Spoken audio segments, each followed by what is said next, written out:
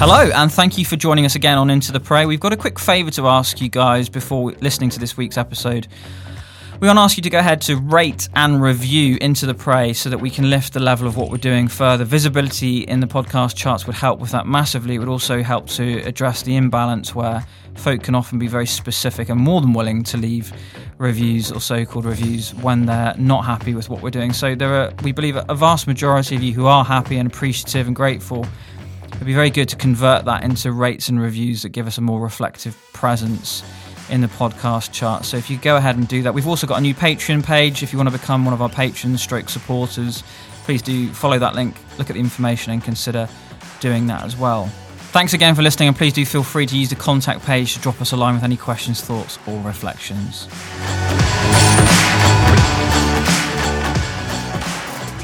The devil wants that on the one half is the blessing camp and on the other half is the repent camp.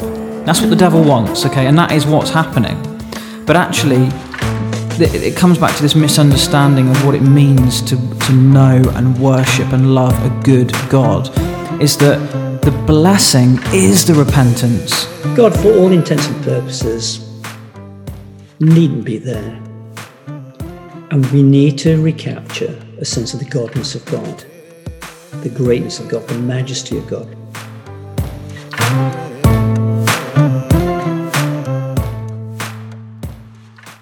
Okay, well, hello everybody and welcome to Into the Pray, breaching the chaos of the church with literally Nick and Mary Franks. Today, Mary's with me just because we're going to go through the next few verses of this passage in 1 Corinthians 13, and there's a linguistic language application that we're going to talk about. That's, for those of you who don't know, Mary is a French teacher, so we're going to go through these next few verses of the chapter. Mary's got a Bible here ready, so we're going to maybe highlight a couple of these verses at the end of our last chapter, which was chapter 12. I'm going to refer to that there, so Mary will do that. I've got my Bible here just off screen, so let's go to our Bibles and go through the verses that today we'll focus on with reference to some of these others. So we're looking today at verses 4, 5, 6 and 7 of chapter 13. And last week I read the whole chapter. Today I'm just going to read these few verses and then we'll come back with some thoughts quickly. So jumping in, 1 Corinthians 13 verse 4. Love is patient and kind. Love does not envy or boast. It is not arrogant or rude. It does not insist on its own way. It is not irritable or resentful. It does not rejoice at wrongdoing, but rejoices with the truth. Love bears all things, believes all things, hopes all things, endures all things. So there you have the passage there. Do you want to just the last verse of chapter 12 from last week? If you've got your Bibles, just refer back to that final verse that Mary's highlighting there from verse 31 of our previous chapter. Remember Paul's longing to see the church eagerly or earnestly desiring the higher gifts, especially the gift of prophecy. We said we'll come to that in the next chapter. But look at the little bit that it says, just that Mary highlighted there, and I will show you a still more excellent way. And that's why it's relevant today from Mary's point of view as a teacher, because it'd be good just to draw on Mary's experience as a linguist, as a language teacher, because Paul here is essentially saying, and I will show you a more excellent way. It's like a teacher sat next to a student who doesn't get it, isn't it? It is. And the church in Corinth didn't get it. They still don't get it as he's come to this part of his letter, because he's saying, and I will show you still a more excellent way. And this bit here is like the encounter you had recently with a kid who just didn't get it. Mm-hmm. Yeah, and it's an interesting example when you teach, I guess, anybody who knows about speaking any foreign language, but I speak French, and when you try to explain to young people the main fundamental difference between French and English in terms of grammar is essential to being able to speak the language. So if you can't grasp what is a most basic concept, that nouns in English are only in one category, but in French they're in two. And that is the foundation to understanding how essentially how to speak this new language. And if you struggle to grasp that concept, everything else that you come across is just really hard to understand and then impossible to use, because you haven't understood this very kind of basic concept around the difference in the language. So I spend a lot of my time at school just trying to say to kids, you can't ask the question why it is that way. You just have to accept that nouns come in two categories in French, and that's just the way it is. And in being able to understand that concept, you can then move forward and kind of embrace all the other aspects of learning a language. But without that, everything else just feels like a struggle, you know? So the example that you'd mentioned to me the other day was to do with this masculine and feminine thing. Do you want to talk about that in a bit? Yeah. Do you want to come to that in a bit? Okay.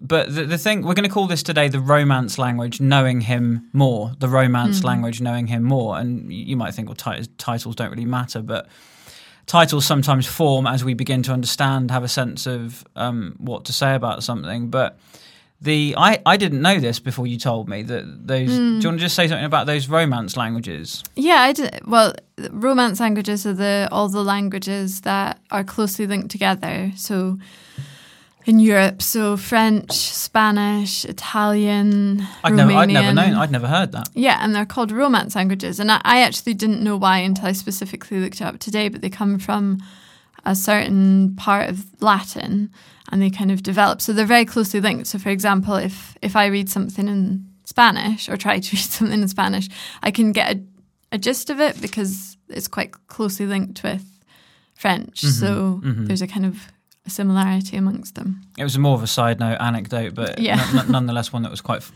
interesting because, of course, we're looking. We're not trying to be contrived here. We're trying to be very careful not to be contrived. But obviously, we're talking about love, and these 4 verses, in a similar way that we could have gone through each of the individual gifts of the Spirit in the previous chapter, you know, verse by verse, gift by gift. We're kind of doing more broad thoughts here, I think, and I think that's okay. Partly because it's beyond the realm of the limited time that we have. And also it encourages people to go away and actually do that for yourselves, dig in beyond what these sessions are, which are really just introductory.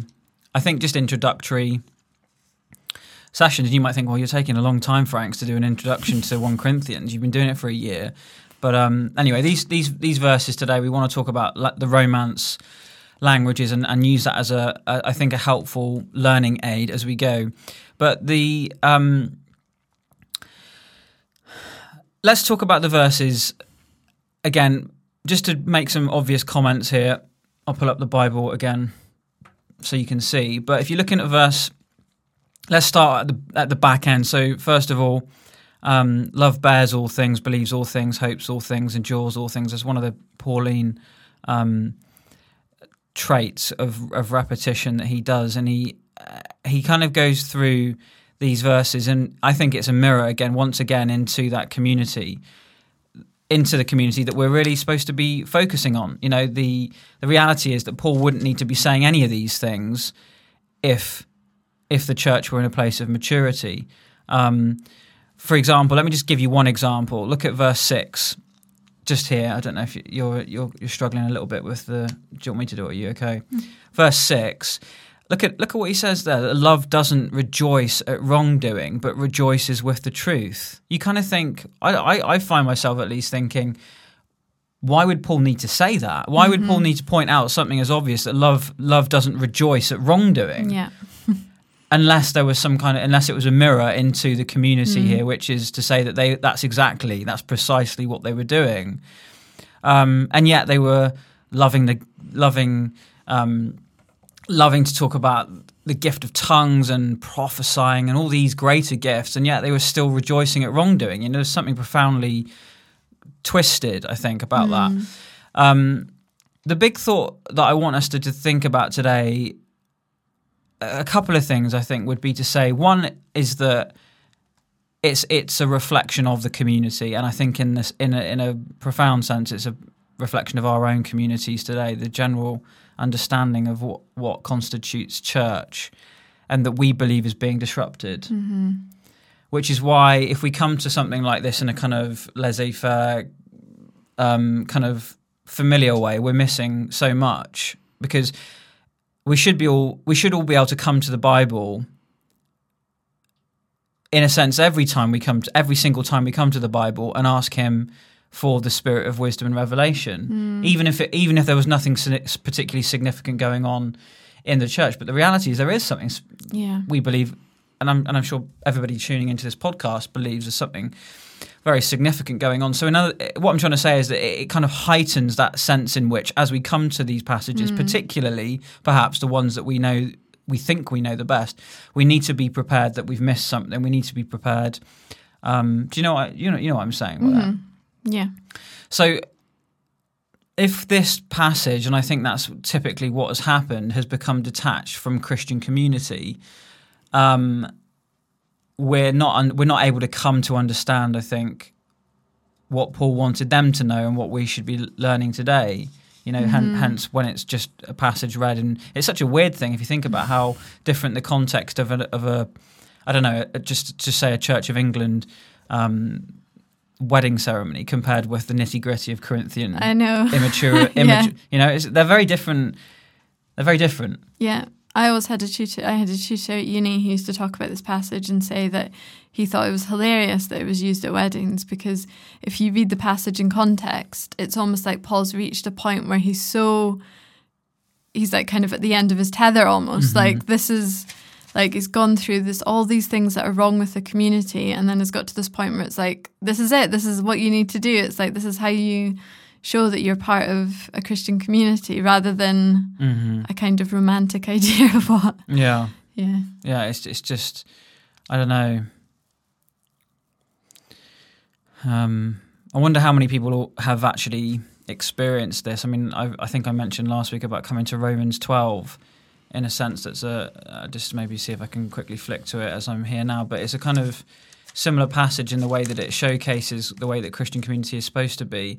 Verses 9 through to 21 of Romans 12, the marks of a true Christian. And it just says things like, let love be genuine.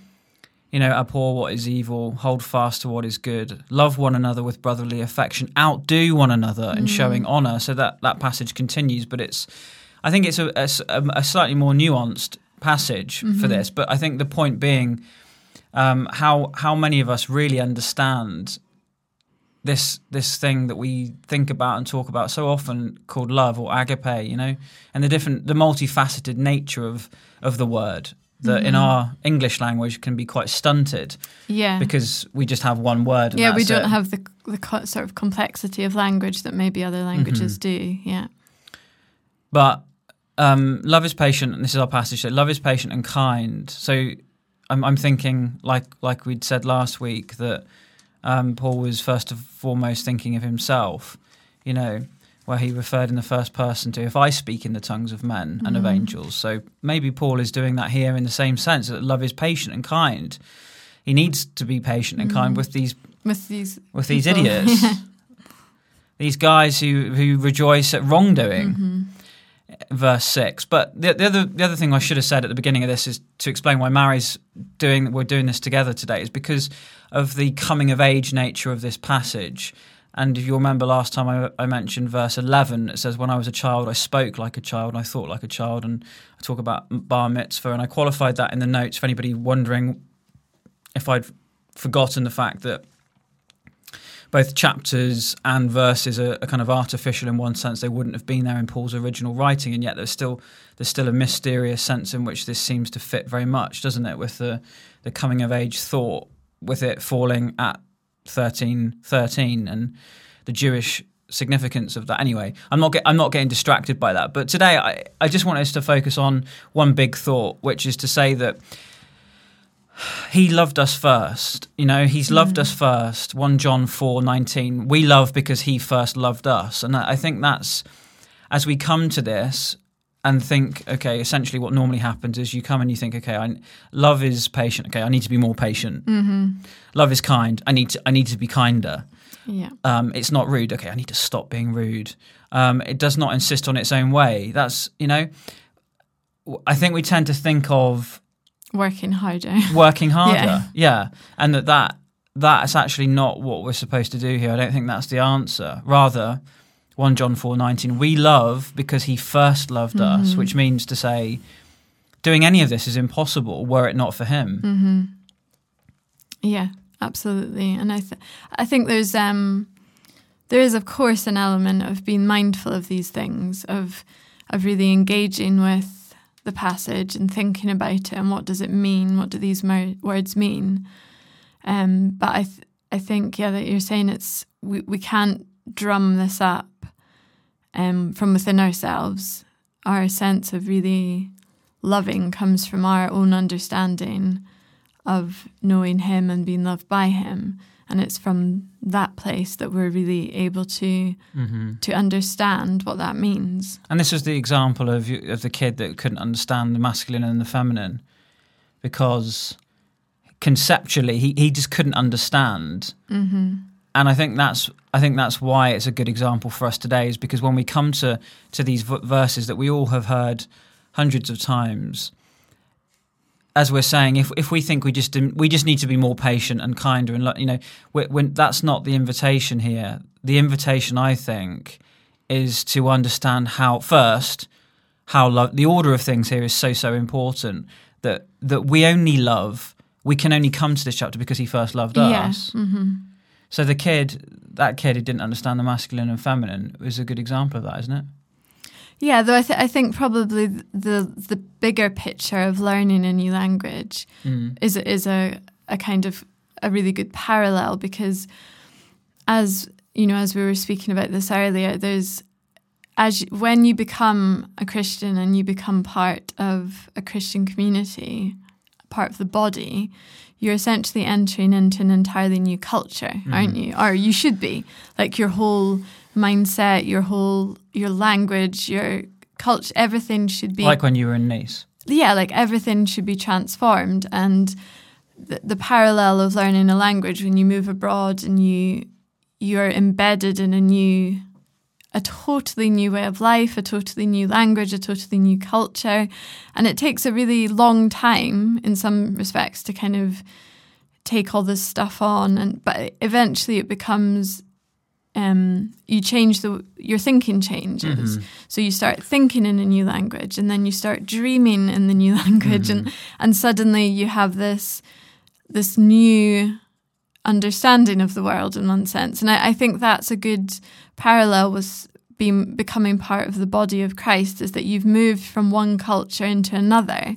And I think what Paul is trying to help the church see in this passage is that love is not what we think it is from the worldly sense. It's our understanding of what love is comes from Jesus himself. And that in, as we've just said, as in knowing him, we are then able to understand the meaning of these words, and they just take on a new understanding, which should change the way that we think and act and live, essentially. Yeah. Love bears all things, believes all things, hopes all things, endures all things. So there's a combination here of Paul saying love is certain things. So there's positives, and then there's a bunch of things that love is not. And I think this understanding of learning a language, like you referred to this thing called overload training. Is that? Yeah, but I think that's actually a physical exercise thing rather than a language thing. So I think overload training is when you like push your, you do too much. Well, but the concept, I think you could essentially apply it, because when I moved to France, you're suddenly completely immersed in an environment where nothing makes sense anymore, and your brain has to go into overdrive to try and do everything and you're constantly trying to reorientate your thinking and to learn new words, and then everything is just new and different and difficult. Yeah. But essentially that's how you learn.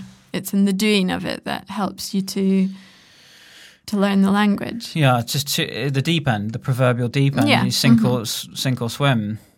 Yeah, lots of sinking. Yeah. Wow, I can imagine. Ich kann nicht leiden es, weil es so langweilig ist. Doesn't mean anything. Well, it does, but I can't remember what it means.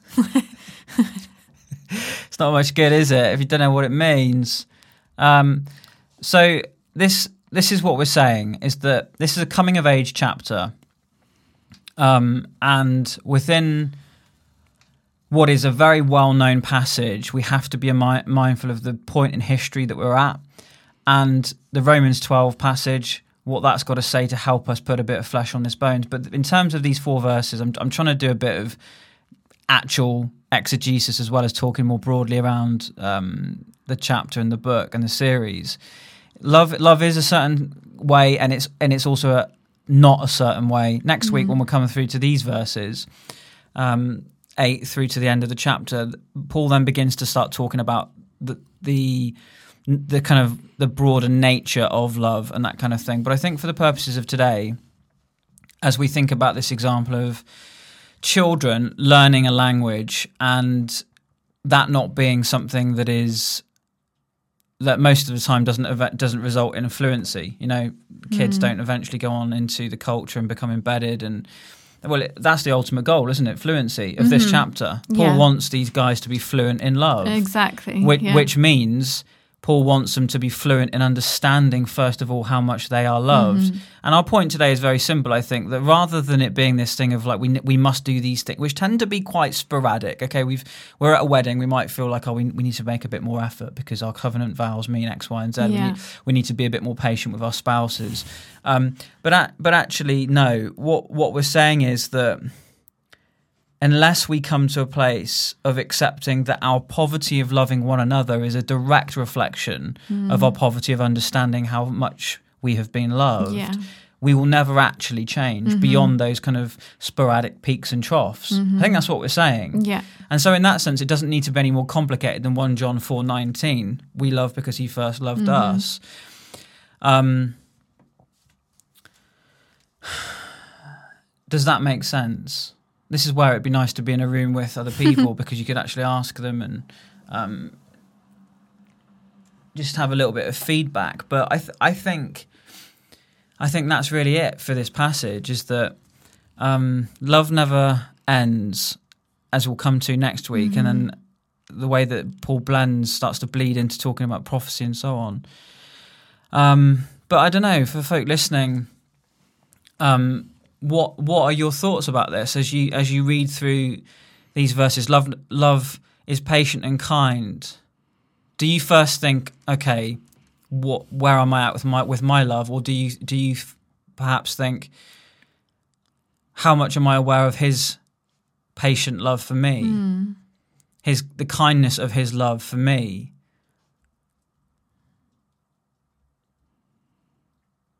The humility of his love for me. You know, love is not arrogant. What's the opposite of rude? Polite. You don't think of God as being polite. No, you don't think. Warm, I guess. Courteous. You know, dignity, dignified. Respectful. Do we first think of God like that, being like that towards us? These are all little keys that help us to then realise that actually that's the only way of being more like this, is realising how much he is like this for us first. Love does not insist on its own way. The selflessness of love, of his love for us. I mean, at the cross, shown most preeminently, you know, not my will, Father, but your will be done. Love does not insist on its own way. It submits to a higher authority, a higher love. It's not irritable or resentful. Do we think of God being all of these opposites as the key to us becoming the way that love actually is? The only way that we love is by knowing that he's loved us first. And as we read last week, Romans 5, he's put his spirit into our hearts, and that's the only way that we know how to love.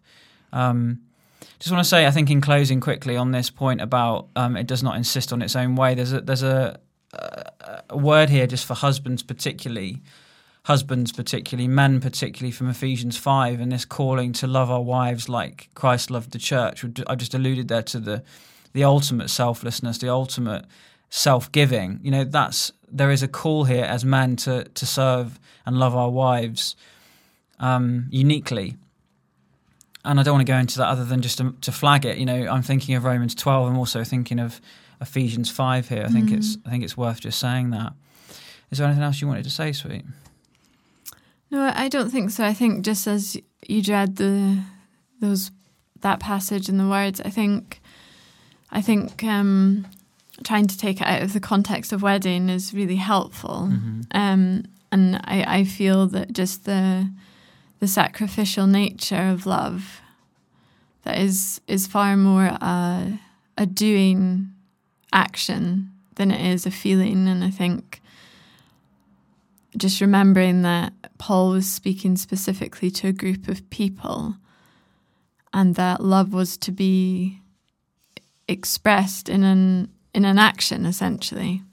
And I just find that it's really helpful to think about removing love from our culture and thinking about what our biblical perspective of it is. Yeah.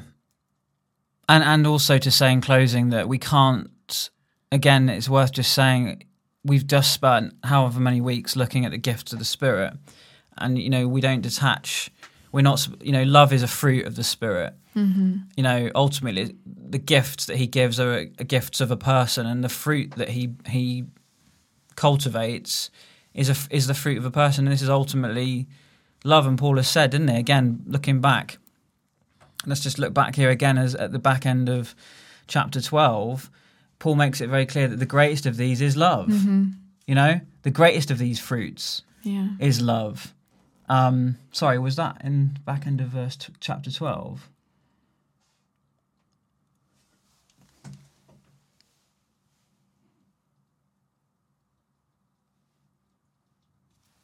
No, it's right at the end of chapter 13.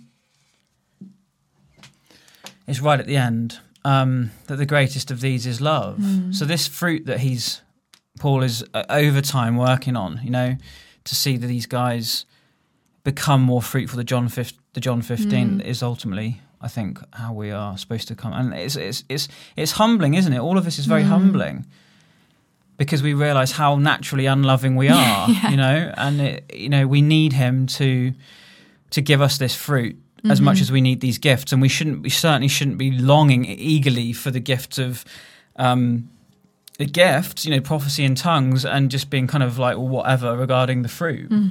Yeah. It's an interesting thought that just come to me there. If Paul puts on a pedestal these gifts of the Spirit, of prophecy and so on, then I know it's not stated, but I think it wouldn't be necessarily wrong to think of love in that parallel way to prophecy. We're supposed to be eagerly desiring the gift of prophecy, and Paul is saying here that the greatest of these is love. Love, yeah. So prophecy and love are very closely related. It's a very interesting thought, yeah. Yeah. Let's just pray. Father, we just want to acknowledge before you, as we've looked at this in this small room in Edinburgh with very little space and struggling to get our thoughts in line with you, that you are constantly working in us by your Spirit, and you love it like any earthly parent would love peering into the bedroom of a child, seeing them playing with the gifts that they'd been given. And so, Lord, we just acknowledge before you now that we don't love in the way that you would want us to, that would be a true, genuine, faithful reflection of the way that we've been loved. And we know that we can't have any right thought about you without your work in us that is just sheer grace.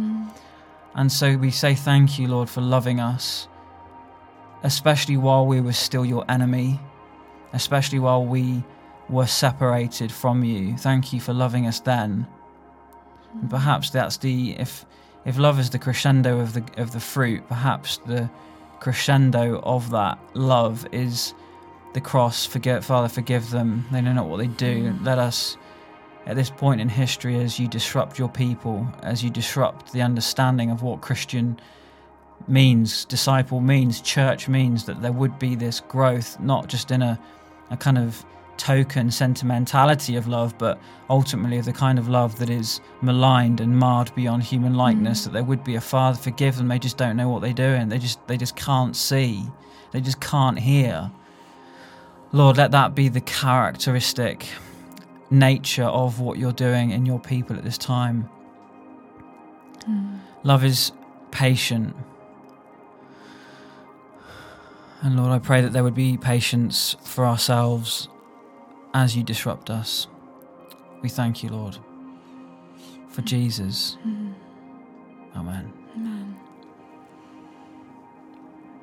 Yeah, Father, we just thank you for this understanding, these words of what love is, and for the sacrificial love that you showed us on the cross, Lord. And we pray that as we think about this passage in particular and the words in it, I pray that it would have a deep effect on our understanding of who you are and the importance of these verses in the midst of gifts and the Spirit and everything related to it, Lord. I just pray that they would sit in us deeply, and we would have a greater understanding of how love should lead our communities and how love should distinguish us, Lord, as your people. Father, we just thank you for your word today, and we thank you for being able to read it and talk about it and think about it, and just the goodness that it does our hearts and our minds when we do that, Lord. And we just pray for everyone who's listening to this podcast, Lord, that you would just bless them deeply through meditation on your word, Lord. And we ask these things in your name, Jesus. Amen. Amen.